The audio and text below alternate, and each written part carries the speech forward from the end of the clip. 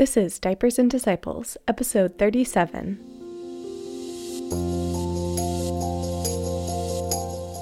On Diapers and Disciples, we're talking about living out the Great Commission as a mom. I'm Amber O'Hearn, and today's chat is with mama and artist Michelle Payne. Michelle shares her spiritual journey and how art has played a role in bringing her to the Catholic Church and closer to the Lord. We also talk about why beautiful art is important in our faith lives and some of the challenges of pursuing her professional work as a mom of two little ones. Thanks for listening in. Here's my chat with Michelle. Hi, Michelle. Thanks so much for joining me today. My pleasure. Thanks so much for having me. It is such a joy to finally speak with you because, as we were just talking about, we had this scheduled probably like months ago, and then we've had to reschedule a few times, and finally we're here chatting. So I'm so grateful to be chatting with you. I thought maybe we could start off and you could tell us a little bit about you and about your life as a mom. I'm an artist. I went to school for art and art history and English, and I'm a painter. I have two little girls. They are 5 and 3, and they're very sweet. I became Catholic as an adult. My husband became Catholic as an adult. We didn't meet until immediately after his confirmation, and we are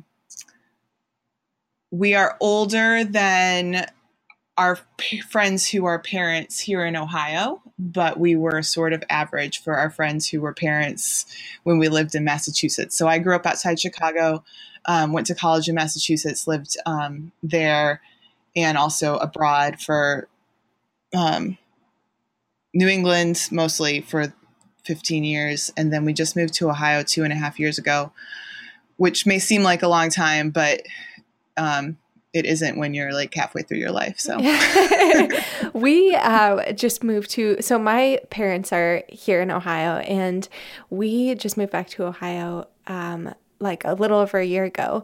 And it seems like it was just like last month that we moved here. But we love Ohio. I don't know how you guys feel about it, but it just is. It's like a lovely place to raise a family, I think. How is it different from being on the East Coast? Well, it is. We've been really pleased with the opportunities for Christian community that we've found here. I think in general that Christian community is stronger in general, and the possibilities, there's just more openness and more options for both family-friendly things, but then also there's more ministries, more younger people and young families who are interested in faith and in really building faith. That was at least different from our experience in New England. Mm-hmm.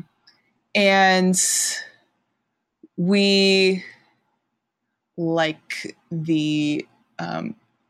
that it's more affordable than New England. Yeah, definitely. We actually have a better life here on less money. That's different in a positive way. In terms, there's not in our particular area where we live, there's not quite as many artistic and cultural opportunities as I was sort of used to around Boston, but sure. I'm trying to make use of both the digital continent, so what we're able to do with technology, and then also just be creative about how I can share my gifts in new ways. Yeah, neat. Yeah, that's interesting. I'm curious. I mean, we weren't planning on talking about this, but have you found new ways to use your gifts or to explore that now that there's maybe not as much of I don't know if you'd call it a creative community or creative outlets? So there's not as many, there's not so much a gallery scene or as many exhibition opportunities through either nonprofit gallery spaces or commercial gallery spaces in this part of Ohio, but I've taken advantage of, like the town hall, like has a different show every month up in its lobby area, for example. So I've just taken advantage of opportunities like that. But then also, we, was it like I guess it was about a year ago, a woman at my church helped host a fundraiser for the monks of Norcia, which is it's a Benedictine monastery in Italy, founded by an American at the site of the birthplace of Saint Benedict.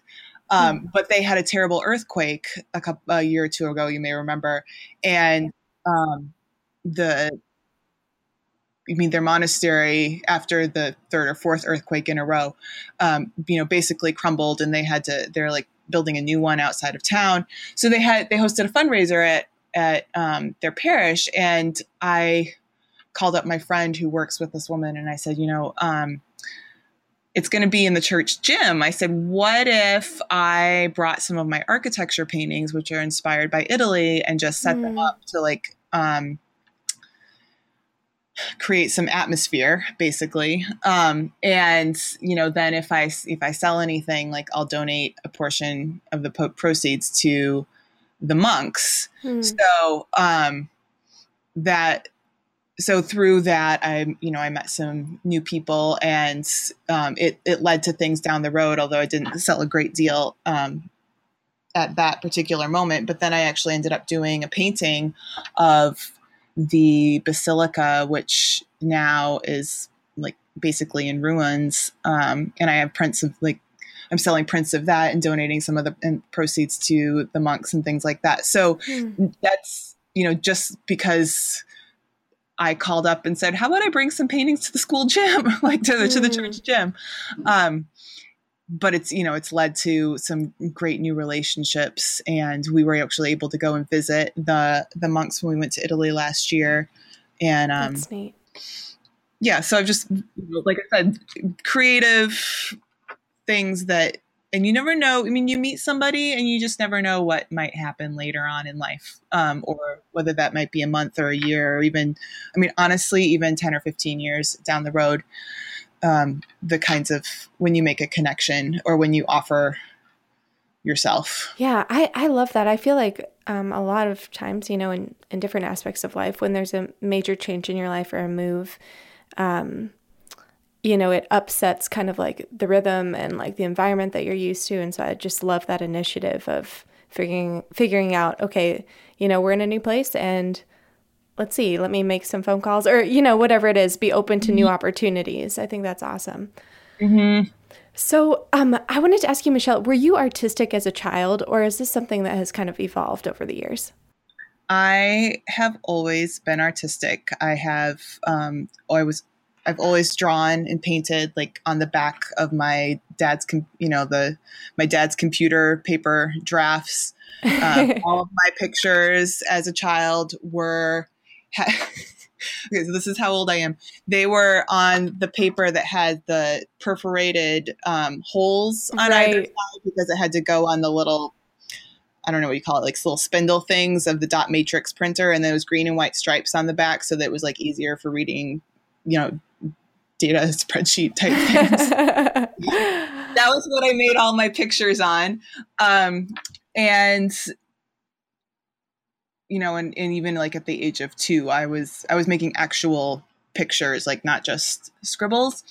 And there's a story that once apparently I think my mom heard this from a neighbor, that I had gone out into the neighborhood, like selling my drawings door to door. So cute. Through in school and stuff, I was a very good student for a while. I thought that I wanted to, I studied English. I thought I wanted to go into publishing or into art history or something a little bit more verbal and academic in nature, but that the creative, artistic part of me has always been there. And eventually I decided that was what I really wanted to be focused on. That's great. So, to someone who has no background in art, like myself, why would you say beautiful art is important to faith life? How are the two related? Well, I think God created lots of beautiful things, like trees and flowers and sunsets and mountains and so many things. So I think that that shows us that that's part of who God is and what his nature is and what he desires for the world. Um, and so I think if we're going to be, the the best version of ourselves, or like who God, the most of that God created us to be, then I think it's that we should nurture that as well, and create things that are beautiful. And then also, if church and faith, if church is supposed to reflect God's nature, and then beauty is part of God's nature. So then our buildings and what we, put in them should reflect that characteristic of God. And um, and so we should try to make them a little bit pretty. And not everybody does. Yeah. I think it's important. And also I think worship is, it's, well, so we have scripture, which is sort of is verbal and can be, intellectual, but God created us to be physical beings. And so I think our worship of him can be sensory based as well. In the Catholic Church and a lot of different denominations, we kneel, we stand, we sing. So, singing, for example, is, the senses of our ears, and we appreciate, the beauty of music. And so I think should be, and God wants it to be the same for, for our eyes as well. Hmm. Yeah, that's great. That's beautiful. So, as you know, your art, your painting is, your work life. Do you feel like it's also can be part of your prayer life, or because it's like your work life, is it hard to have that be a part of like the worship that you were talking about? I mean, I have prayer time that's just, me sitting and reading and writing. But when I'm working on my paintings, I feel like I am praying too, because I think there's a lot of elements of the creative process that are kind of similar to the way that we relate to God. In a sense that sometimes we have to correct or be corrected. Sometimes we have to sort of just like embrace the unknown. So like, wow, I don't really know what's going to happen with this painting. I'm kind of afraid to start it. But I just need to go ahead and do it and move forward, like with faith. And sometimes, I make something and say like, wow, that was not a good choice of colors. That's pretty terrible. That was a pretty terrible choice. And be willing to, just say, okay, that was bad, and we're going to just paint over it. But what, like, for me, a lot of times when I paint over something, there'll be little, pieces of what was underneath that shows through.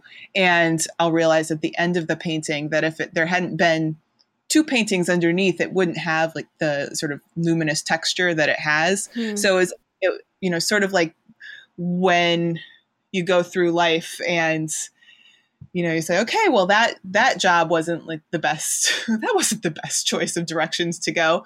But, you still learn things from that experience that come into play and are useful for later on, even though, so the way can be windy and crooked in the creative process as well. And I feel like that it's so much a metaphor for how I relate to God and how I move through life. And there is, so there is that openness, which we have in prayer as well. Yeah, that's beautiful. Maybe you could walk us through like what the creative process looks like for you, and like where does the inspiration come for your paintings? Um,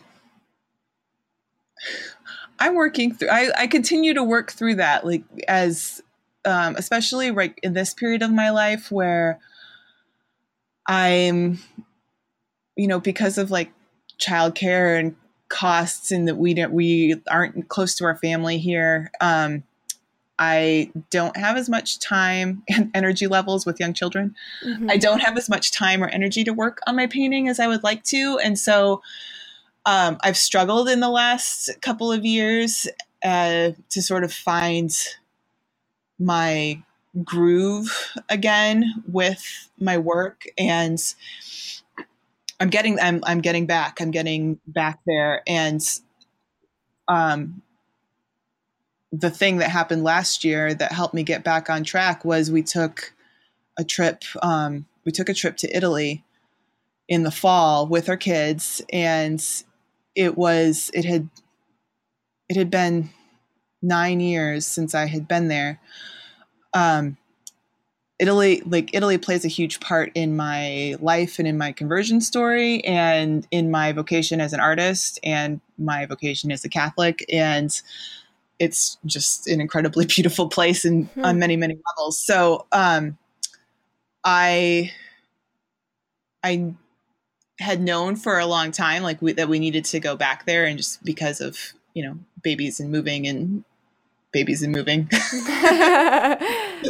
happened again, and we just hadn't been able to. But honestly, just being in the presence of this incredible architecture, this incredible art, which is, I mean, it's really unlike anything that we have in the U.S. in so many ways. The level of financial and community investment in civic and religious places in Italy in the Middle Ages and Renaissance is like beyond our imagination. I mean, like if we put everything that we put into, not even everything, just if we put even like a fraction of the amount of money that you put into a football stadium into a church, like what would happen? But football stadiums aren't even they're not even designed to be the most beautiful thing. So if we put like a little bit of that in there too, I mean, imagine what we could do. And there's just artwork on every corner, and there's so much there. And yet we have so much Italian art in all of our museums. I was just talking to a friend about this a few weeks ago as we're walking through the Detroit Institute of Arts. And we're like, look at all this Italian art that's not in Italy. And when you go to Italy, there's so much more Italian art. In the 14th, how much art was there in Italy in the 1400s? Mind blowing. I don't know where I was going with this whole conversation. Oh, inspiration. So art history inspires me a lot. I mean, not necessarily the history of it, but just like going to museums, and seeing what other artists have done, going to galleries and seeing what other contemporary artists have done. And being in nature inspires me.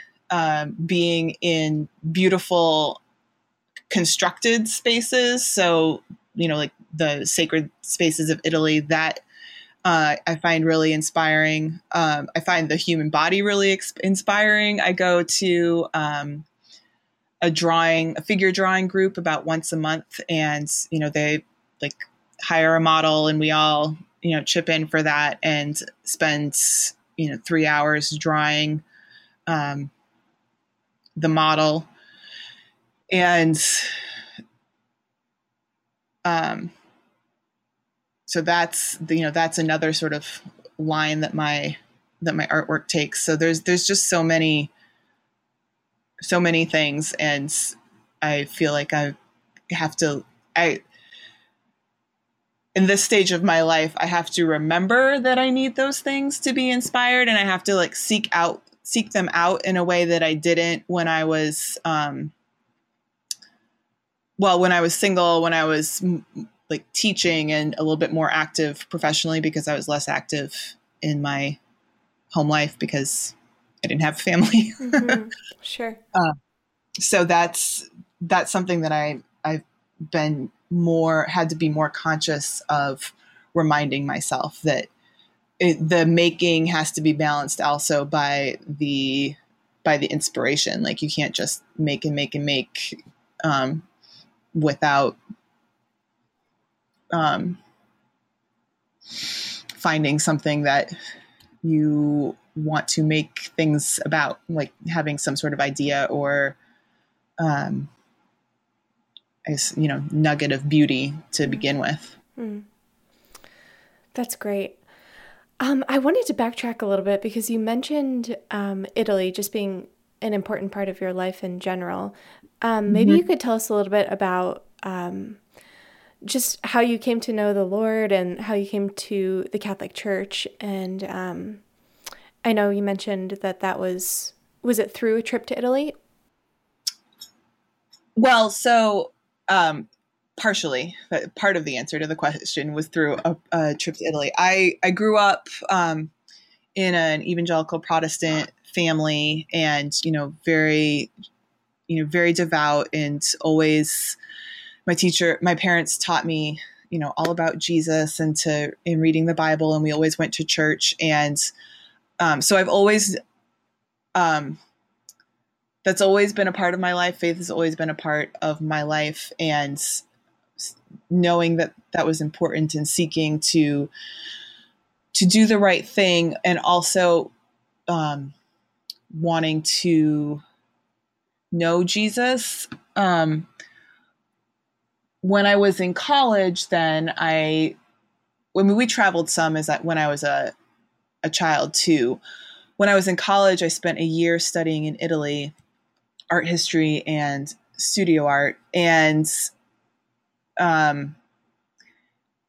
during that year, then when I was, like we were just saying, surrounded by all of this beauty, and a great deal of it is of religious subject matter, and a great deal of that religious subject matter is focused on the Virgin Mary. So that's something that was different for me as a Protestant.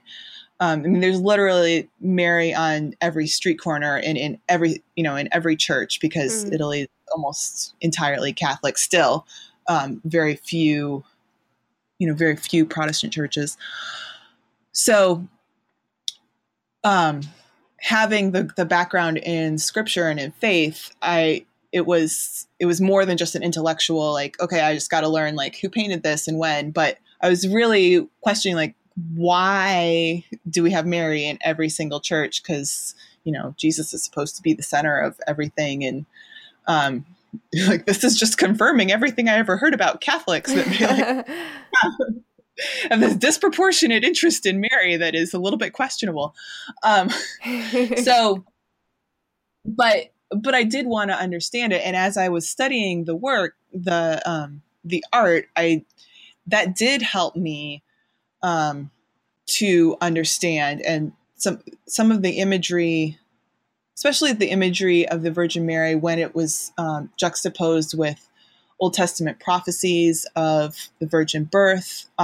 There's a particular painting by Fra Angelico where you have the Annunciation in the foreground, so the angel Gabriel and the Virgin Mary, when Gabriel says to Mary, that she's going to bear a son. And then in the background, like far up on this hill in the corner, there's Adam and Eve leaving the garden. And so, as I'm reading and researching and encountering images like this, it's like, well, why is Adam and Eve in this picture that's about Mary and Jesus?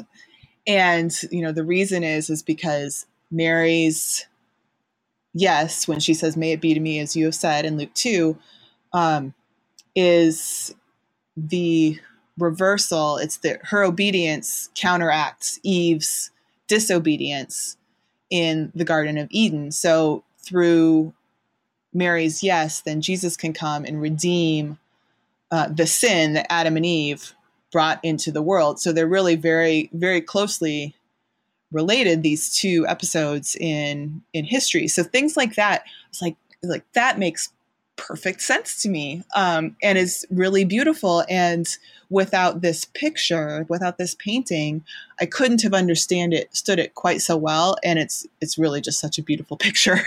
I like to look at it. So things like that kind of introduced me to many Catholic ideas and doctrines.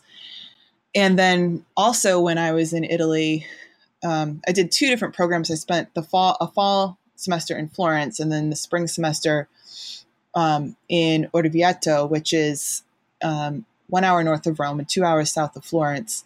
And I also met people particularly in Orvieto, who had a strong devotion to Mary, and who, as I began to get to know them, helped me to understand and work through some of these questions that I had, and some of the things that I was learning and discovering. And in exchange, and this was the beautiful part about all of this, was, they were so taken by these American students who really seemed excited about their faith, because my college was an evangelical Christian college. So we were actually hosted in a convent that had been a boarding school, which is now a religious hospitality house. And, one of the sisters came to me one day, and she's like, I wake up in the morning and I just trip over students reading their Bible everywhere. But what she said, we have a chapel. They can go to the chapel. Oh. But for the Protestants, like the students didn't feel like they needed to go to the chapel necessarily. Mm-hmm. They could just sit in the stairwell and read their Bible, and that's perfectly fine. But it wasn't so much about using the chapel. It was sort of like, wow, they're really serious about this, and this is kind of unusual for the young people that I know around here. Mm-hmm. And then also just, as the group of artists, like, people were just really interested in the fact that, these young Americans were so taken with faith and with the art of Italy. So what ended up happening was I did that semester, and that was actually the first semester of the study abroad program that Gordon College was piloting. They did a second pilot semester right after I graduated, and I went back as a sort of an RA kind of person to work that semester. And then a year after that, they began a every semester, year-round study abroad program, and I worked as the program coordinator then on site there for 2.5 years. Wow. So, so those relationships that I spoke of, these people that I met when I was in college, it sparked something in me, so that when, I was talking to the professors the next year, and they're like, we're going back to Italy and we need an assistant, and they need to do like all these things. And I said, I can do that. Like, I can speak Italian. I can organize the trips. I can I'll do all these things. Take me back. Yeah. And so they did. So I was able to return and develop these relationships with people, but also with I'm going to say, like, the content of the place, because Orvieto in particular is unique because it houses the relic of a Eucharistic miracle, the miracle of Bolsena. Oh, okay.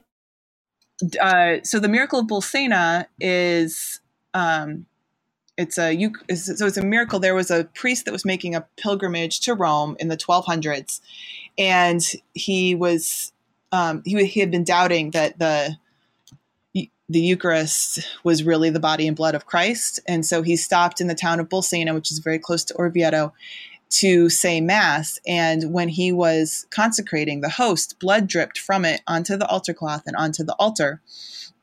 And, his doubts went away. Right. It was truly the body and blood.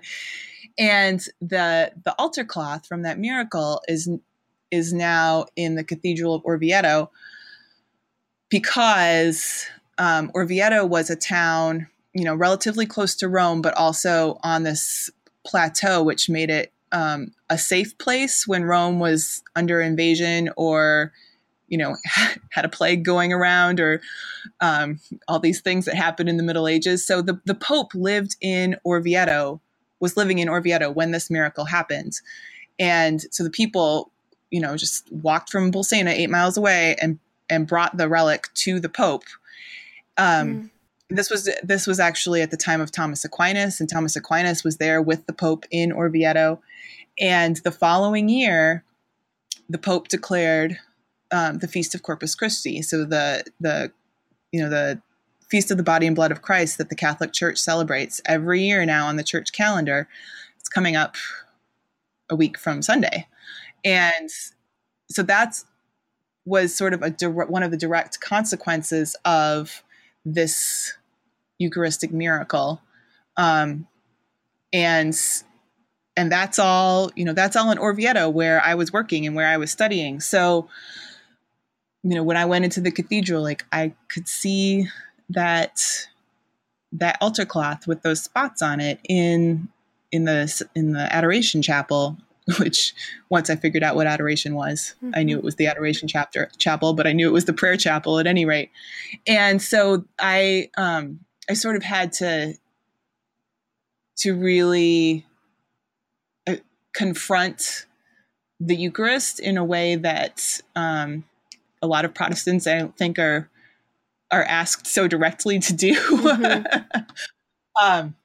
But I really felt like God was asking me, do you believe that this is the body and blood of Christ? And do you believe the stories that are painted on these walls? Because in that chapel, then there's paintings of other Eucharistic miracles. And do you believe that the lives of these people that you have met, do you believe that the love and the community and the church that you've experienced, do you believe that that's true and that that's an expression of my body and my blood? And, I had to say, well, yes. And so then it's okay, well, I guess I have to be Catholic. Wow. I don't have any other option. So that was how that all came about. And so I was confirmed when I was 23, and that was in 2001. And I went through RCIA in the US in one of those in-between years, but I was actually confirmed in Orvieto, in the cathedral. Wow. At Easter. Beautiful. So it was really, I don't know, the story gets more dramatic every time I tell it. I mean, I don't mean I'm exaggerating. I just mean every time I think about it, I think that's just amazing. Yeah. I'm just this mom in Ohio. I don't know. It's, so God really, he really works in a powerful way through all those experiences. So that's why when we went to Orvieto, went to Italy last November, I really needed to go. I needed to reconnect with my spiritual home. And I came home also with, sort of a renewed inspiration for painting and for, carrying on some of the art projects that had kind of dwindled away. Yeah, that's great. We circle around to where we started. Yeah. Yeah, and I think in so many lives of moms, what happens, especially when you have young children, that are just, need you all the time. It's hard because a lot of those passions and God-given desires and gifts are set aside for a time. So it's awesome that you had that just renewal experience. And so I'd love to ask you, just currently, or maybe recently, I don't know, have you been working on anything in particular, or have you finished anything recently? Any paintings? I'm working on some paintings that are of sort of passageways that are based off of some of the architecture that I've seen in Italy my last few trips. I have an extensive series of church interiors, and this is related to those in the sense that the forms, like the archways, are the same, but these are kind of like seeing daylight through those gateways, rather than just like the architectural interior. And I've also been starting to get back to my series about the Virgin Mary. So I have a series of paintings that's based on the Annunciation, loosely, but also incorporating different images of Mary, particularly inspired by a medieval hymn, which speaks about, for example, the first line is Mary the dawn, Christ the perfect day, Mary the gate, Christ the heavenly way. So, Mary and the dawning light, Mary and, the doorway or this threshold or gateway. And so I've been getting back to that, although that just has been really slow. But I did recently put together, I really wanted to incorporate the text somehow into sort of, visually represent how the paintings relate to the text. So I had a graphic designer like overlay the poem onto one of my paintings, and I have that as a free download on my website, that if you want to like read the poem in more detail, because it's really just a beautiful set of images, and it's really helped me, like that particular Marian hymn. I mean, there's many, but that particular one has really helped me see how Mary points to Jesus, or just like leads to Jesus. Mary's not the day, but she's the beginning of the day because she gave birth to Christ. And so I guess in a more, poetic way, it's helped me understand the relationship between Mary and Jesus more profoundly. Beautiful. I love that. And I'll definitely link to that in the show notes as well for people who are interested. And I wanted to ask you, I mean, now that you have children, 2 younger kids, you said 3 and 5, is that right? Or 2? Mm-hmm. Okay. Yep. So do they draw and paint as well? Or how are you able to, do you feel like you can share that passion with them a little bit at this age? I mean, they like to color and draw, and I don't really direct them in any way. I love to see what they come up with on their own. And it's interesting because I think they both have sort of different,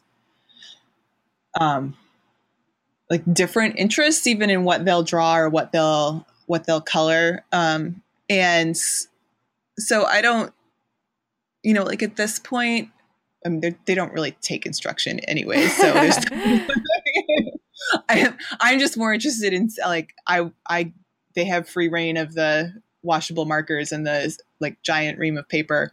And I'm always interested in what they say they're making. And, we go to the art museum and kind of, race through the rooms, talk about, like, don't touch that. All right, we're going to the Children's Center. So I mean, I'm such a, in terms of painting, it's like, well, that's messy. Like we do that outside sometimes. And I think when they're a little bit older, I'll be able to interact with them on that level a little bit more when it's not so much just damage control. Sure. That makes sense. But I do,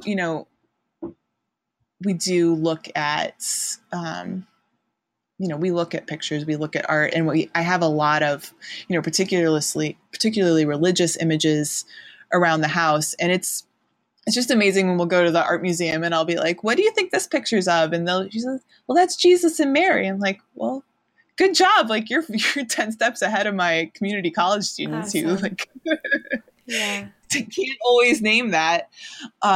So, we're just sort of building a familiarity with images and context at this point. That makes sense. Do you save, like, I'm just thinking about my own kids' art and like coloring. Do you save everything, or do you have like tips for people for like, I don't know. Oh my gosh. I save more than a lot of my friends do. So as I've discovered, as I like, say things to friends and they're like, oh, I don't save anything. I'm like, really? Mm-hmm. I save things which I think are interesting. I don't save everything because that would just be like ridiculous. Mm-hmm. But if it's something new, like, they haven't drawn the family in this way before, or the story is like particularly crazy, then I'll save that. Or if it's, then this is, me as an art teacher. If I think that like the marks or the way that they've used multiple media, like marker and pencil and tape and like, if I think that that's like something that's, that's either new for them, or I like, the way that there's, some sort of color overlap or something that I find visually interesting in it, like I'll keep that. Mm-hmm. I am beginning to find that there's one child's drawings that interest me and I'm inclined to keep a little bit more than the others. And so I'm trying to like figure out how to deal with that. Sure. Like, do I keep less of the one, or do I try and like find, keep more of the ones that I'm actually don't really find that interesting. And because I certainly don't want them to find like, a box someday of like, here's one child. But I do think that one of them has a little bit more of a proclivity for visual representation than the other. Sure. So I did start a file box last year, which evidently I'm only going into like once a year. But I basically just have a box. I have two. This is my secret. I have two baskets on top of the refrigerator, and they're both like wicker baskets. One of them is the general paper recycling, and the other one is papers that I want to save and will go through and put in the file box, like, I don't know, sometime. Sure. Yeah, that's good. I love it. And so they are starting to figure out which basket is which, but if by chance somebody says, what happened to such and such a paper, I can say, it's on top of the fridge. Sure. Yeah. And no one need know which basket I put it in. That's funny. So that's my little secret for how to respectfully recycle. That's good. That's helpful. I also love that you have a file box. I think that's great. And then every once in a while, you just fill it up with a few, and then you've got the basket back on the fridge. So that's awesome. Yeah, so the basket on top of the fridge is pretty full right now because it's the end of the school year, and so I do need to go through that and like certainly before August, right? Empty that out and put it into like 3-year-old, this kid, and 5-year-old this kid, and make that all nice and archived. That's great.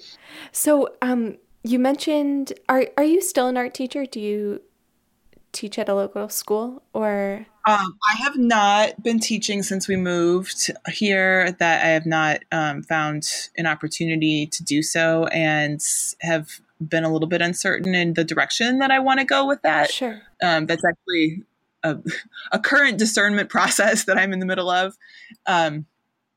So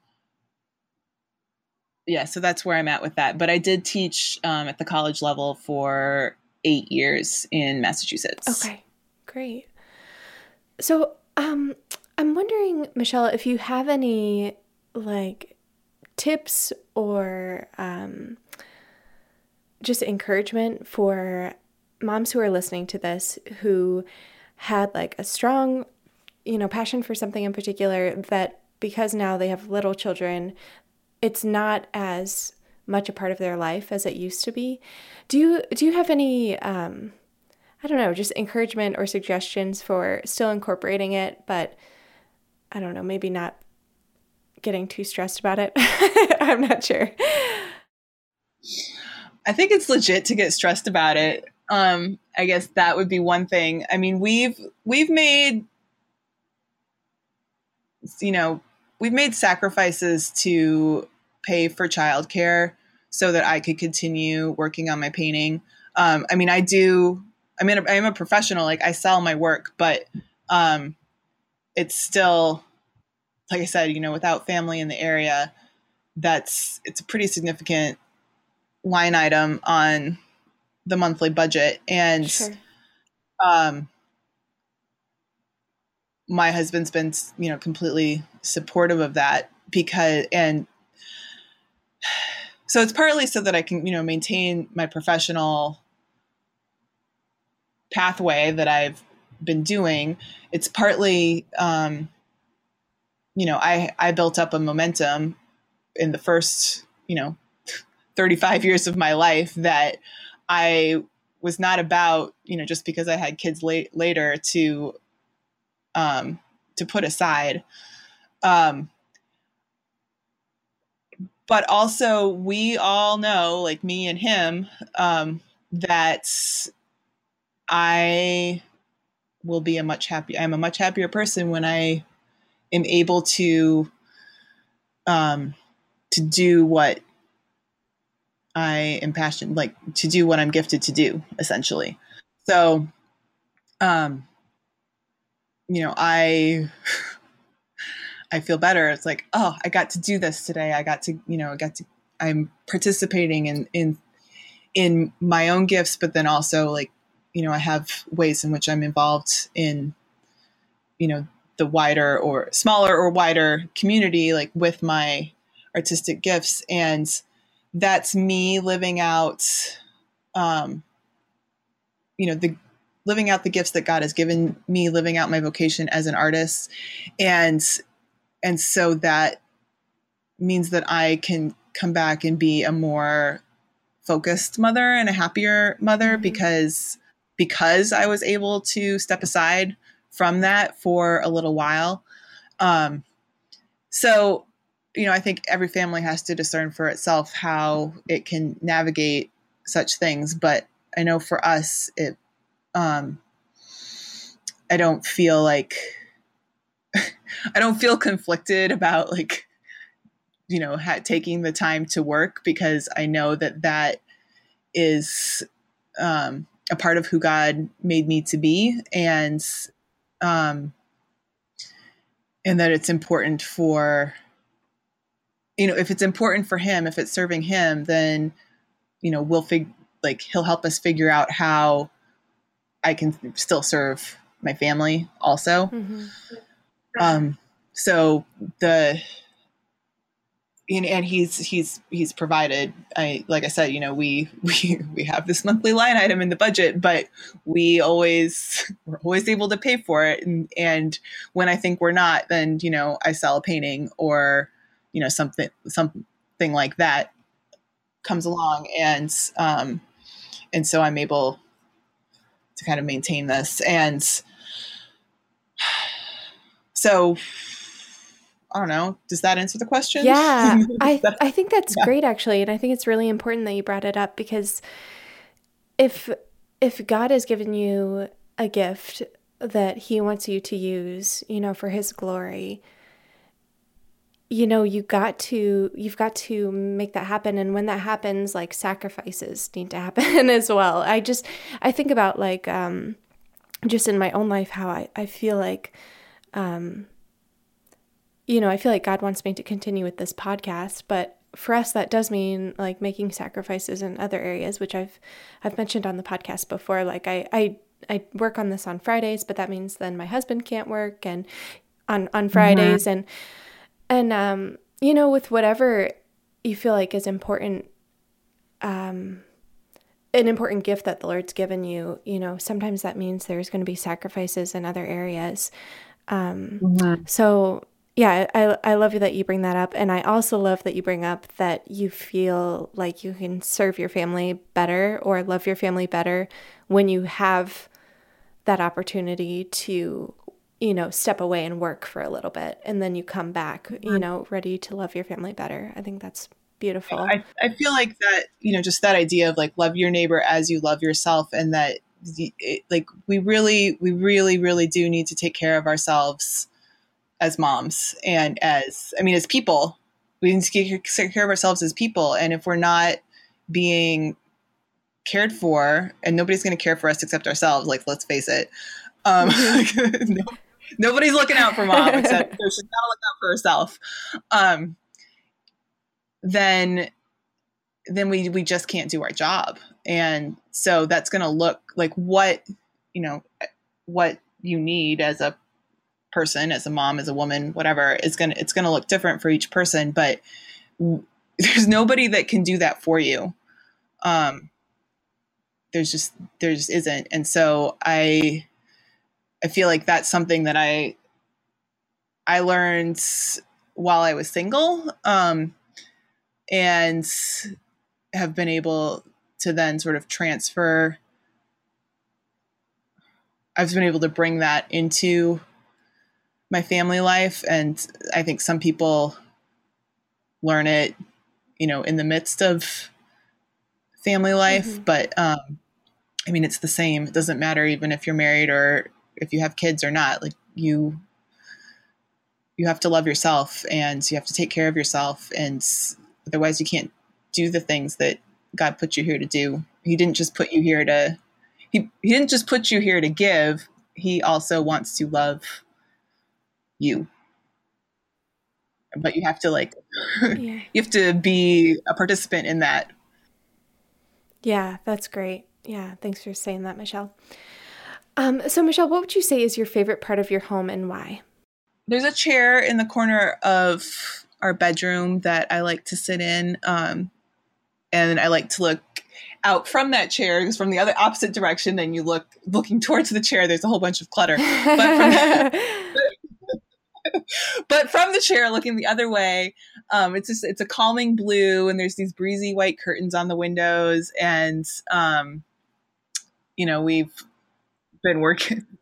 Everything in our house is kind of like needs something, like it needs the trim painted or the ceiling painted or like something.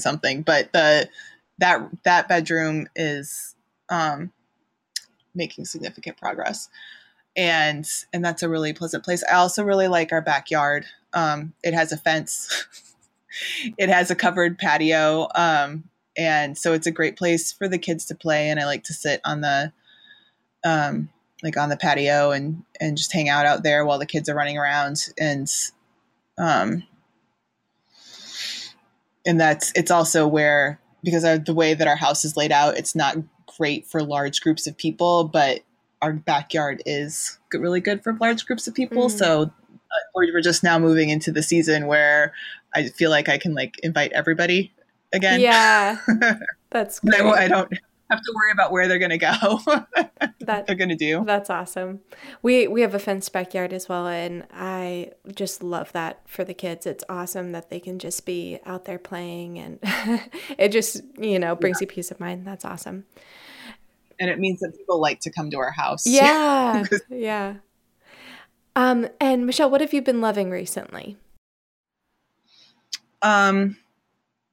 Well, I have just planted a whole bunch of bushes in our yard. So I've been to the nursery like twice a week for the last month, either looking for just the right bush that's going to grow to just the right size with just the right amount of sun, or buying like the flowers sort of, one batch at a time, and then, buying this bush and then buying the other bushes. And then I sort of rearranged, I planted in the front flower bed, and then I rearranged a bunch of plants. Like I moved them around. I have to remember to water them tonight, since I did all that rearranging. So bringing more flowers into my life is what I have been loving working on recently. And next year I'm going to be super loving it. That's great. That's awesome. And my last question, do you have any mom hacks to share? I shared my on top of the refrigerator hack. Yes, that's great. Love it. I really love that. I mean, the only other one, because I'm not like you aren't going to find me with like a mommy organizing blog or anything like that. That's like not my forte. But I do try and plan the dinner menu out for the week before I go to the grocery store. And that seems to be like one of the things that can help keep us going. Cause then, at the beginning of the day, I sort of know what needs to be done in order for everybody to eat together. Yeah. At the end of the day. That being said, in 2 minutes from now at 5 o'clock, I don't know what's going to happen. That was my general practice. Oh, that's funny. That's great. I love it. Well, Michelle, thank you so much for coming on and just for sharing about your life. I really appreciate it, and I've received a lot from it. So thanks so much for being here. Thank you so much for having me. I really appreciate it. Where can people find your work if they're interested in checking that out? My website is www.michellepayne.com. So that's Michelle with 2 L's and Paine. Michelle Arnold Payne is, I also go by, and you can just Google Michelle Arnold Payne and my website will come up. But so that's the primary place. And I have prints as well as originals. So there's something for everybody. Awesome. Wonderful. Thank you so much. Let me go ahead and close this in prayer. Lord Jesus, thank you so much for this time today. I thank you for all the women listening. I pray that whatever they're doing right now, Lord, that they would know your presence and know your love for them. I pray, God, that this week that you would give them an opportunity to find rest and refuge in you, Lord. And we love you, and we pray all this in your holy name, Jesus. Amen. Hi friends, thanks for listening in. I loved hearing from Michelle today, especially about her spiritual journey. It really prompted me to think about my own faith journey and how the Lord has used certain passions and events in my life to bring me closer to Him. This week, while you're doing dishes or driving to work or enjoying a rare moment with a hot cup of coffee, take some time to think about what events or gifts or passions the Lord has used in your own life to draw you nearer to Him. Thanks again for listening in. Until next time, you all are in my prayers. God bless.